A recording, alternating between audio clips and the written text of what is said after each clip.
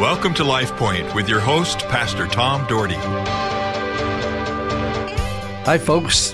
Happy January 30th, 2023.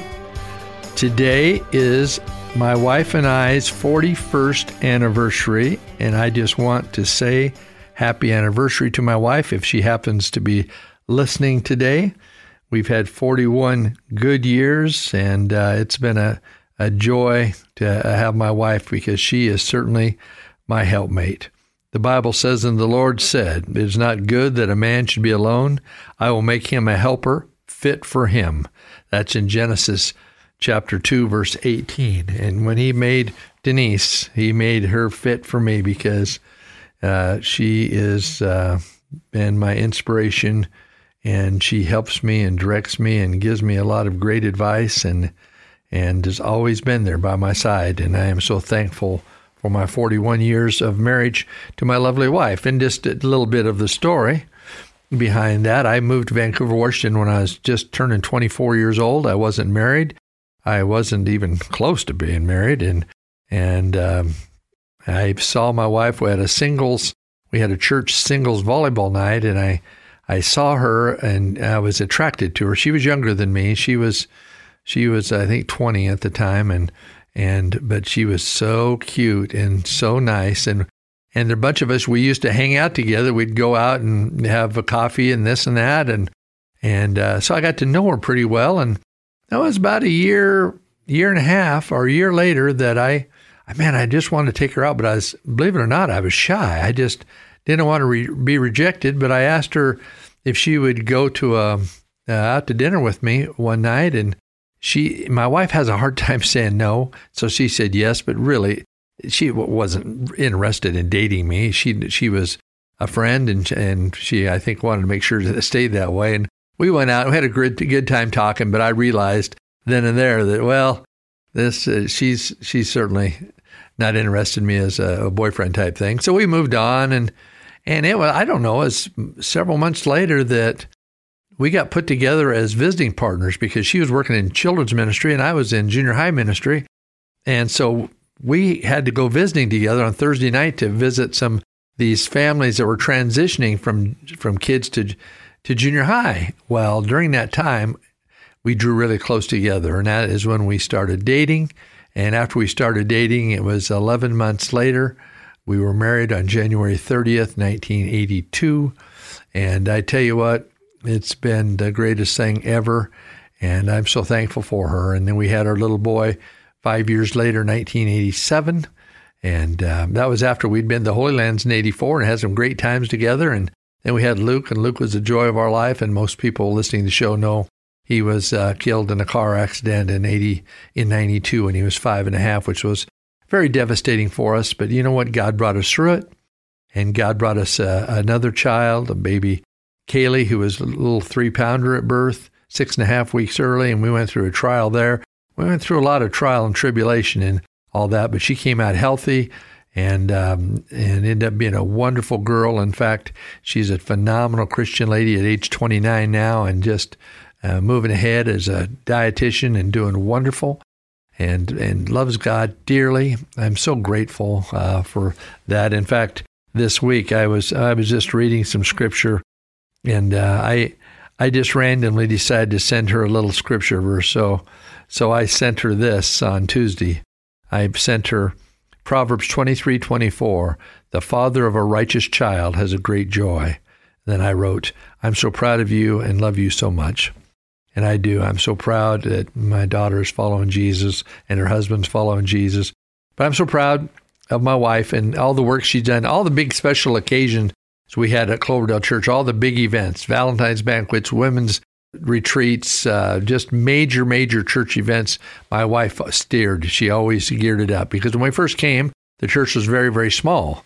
I've told you many times, it was around 50 or 60 people, and so it was tough. So my wife took a big role in directing a lot of those things, and for many, many years. And as the church grew, she stayed involved, was on the worship team for years and years, and just been an integral part of the leadership at Cloverdale and at Vancouver, where I was prior to Cloverdale. So anyway, this is kind of my anniversary show, I guess, telling you that it's so important to have a good wife. It's so important to have someone who loves the Lord, someone that, has initiative. My wife has certainly much more initiative than I have. She's kind of the driver, and she drives a lot of things because, sometimes she but helps me get on my feet because I don't tend to have the energy that she has, but she is blessed, and out of that, she's beautiful. And I'm so proud of 41 years, and I hope that the Lord gives us many more together. Well, you know what? When I look at Galatians 5, I think about who we are in Christ. We are people of God, free to serve Him. He says in verse 1 of chapter 5 of Galatians, it is for freedom that Christ has set us free. So he says this, stand firm then, and do not let yourselves be burdened again by a yoke of slavery. Mark my words, I, Paul, tell you that if you let yourselves be circumcised, Christ will be of no value to you at all. Again, I declare to every man who lets himself be circumcised that he is obligated to obey the whole law. You who are trying to be justified by the law have been alienated from Christ. You have fallen away from grace. But by faith we eagerly await through the Spirit of righteousness for which we hope. For in Christ Jesus neither circumcision nor uncircumcision has any value. The only thing that counts is faith expressing itself through love. And I'm sure you're thinking, oh, great, you're going to be talking about circumcision today. No, I'm talking about law. I'm talking about how so many people live by the law instead of by grace and by faith in Him. And he's trying to get this across to people, to all of us. He said, then he goes on to say, you're running a good race. Who cut in on you and kept you from obeying the truth? And see, that's the truth. So many people are doing well in life, then somehow they get deceived. Somehow they get thrown in another direction. And I'm telling you what, we have got to stand firm. Like he says here, stand firm in the things of God. Stand firm in realizing it's not about law. It's not about the day you go to church. It's not about circumcision. It's not about what you eat. It's about loving Jesus Christ and serving Him with all your heart. Verse 16, I'm going to go down. It says this, so I say, live by the Spirit, and your will not gratify the desires of your sinful nature. You will not gratify the sinful nature if you live by the Spirit. For the sinful nature desires what is contrary to the Spirit, and the Spirit what is contrary to the sinful nature.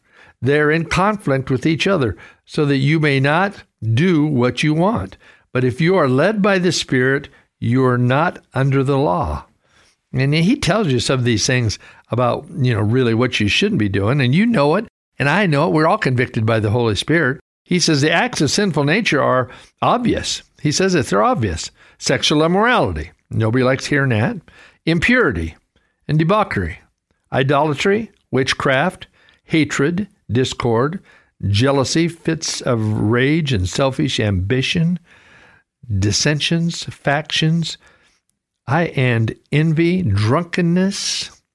Well, but he goes on to say, these are things, it keeps us from God, keeps us from inheriting the kingdom of God. It says, people who live like this will not inherit the kingdom of God. Hey, that's kind of a promise. Verse 22 says, but the fruit of the Spirit is love, joy, peace, patience, kindness, goodness, faithfulness, gentleness, and self-control. Against such things there is no law. Those who belong to Christ Jesus have crucified the sinful nature with its passions and desires. Since we live by the Spirit, let us keep in step with the Spirit. Let us not become conceited, provoking, and envying each other. I think as I've talked about my marriage and life, the enemy tries to throw darts at us.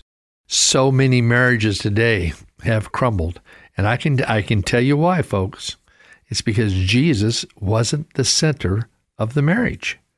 Jesus might have been a byproduct.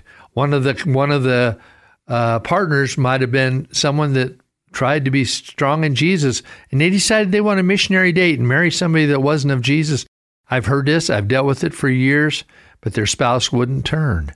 And so they started drifting away. Pretty soon they became away from the church and away from the things of God because they didn't have a spouse to back them up. it's so important. The Bible says, do not be yoked with unbelievers. What does God and Satan have in common, Corinthians says?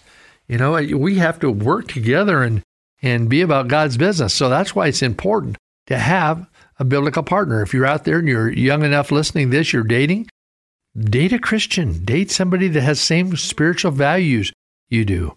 And I tell you, my father prayed for his mother for years. She wasn't a Christian, but my father prayed diligently for her. And my grandmother gave her heart to the Lord 2 weeks before she died and had a vision of heaven, and an amazing story. But my dad and grandpa never gave up on praying for my grandmother. And folks, that's what we need to do. Pray for our partners, pray for those that we are in contact with and married to. And I hope God gives each of you long marriages. You that are married, listen, I hope you have a long marriage. And remember, there's ups and downs. It's not always happy. You don't always do the right thing. I remember when I first got married, I think it was probably the first year or two, I did some laundry, and I think I put something pink in with one of her white shirts or white something, and guess what? It came out pink. She wasn't real happy with me. And I started learning some things. I learned a lot from my wife because she knew she understands life a little bit better sometimes than I do when it comes to things like that house stuff. And she gets it. I'm still learning, and it's been I'm 68, almost 68 years old. I'm still learning how to handle things, But anyway, well, with that said, I've ran out of time, and I know I talked a lot about my anniversary today, and I wanted to because January 30th is a special day and will always be a special day for me. And I am very, very grateful that I have a wife that loves the Lord and served alongside me for all these years. And I pray God blesses her, especially this day. And you too. Lord bless you. LifePoint is a ministry of the Cloverdale Church of God. If you would like a copy of today's broadcast or would like more information about the church, please call us at 208-362-1700 or write to Cloverdale Church of God, 3755 South Cloverdale Road, Boise, Idaho, 83709. You may also visit us at our website, www.cloverdalechurch.org. Thank you for listening and have a blessed day.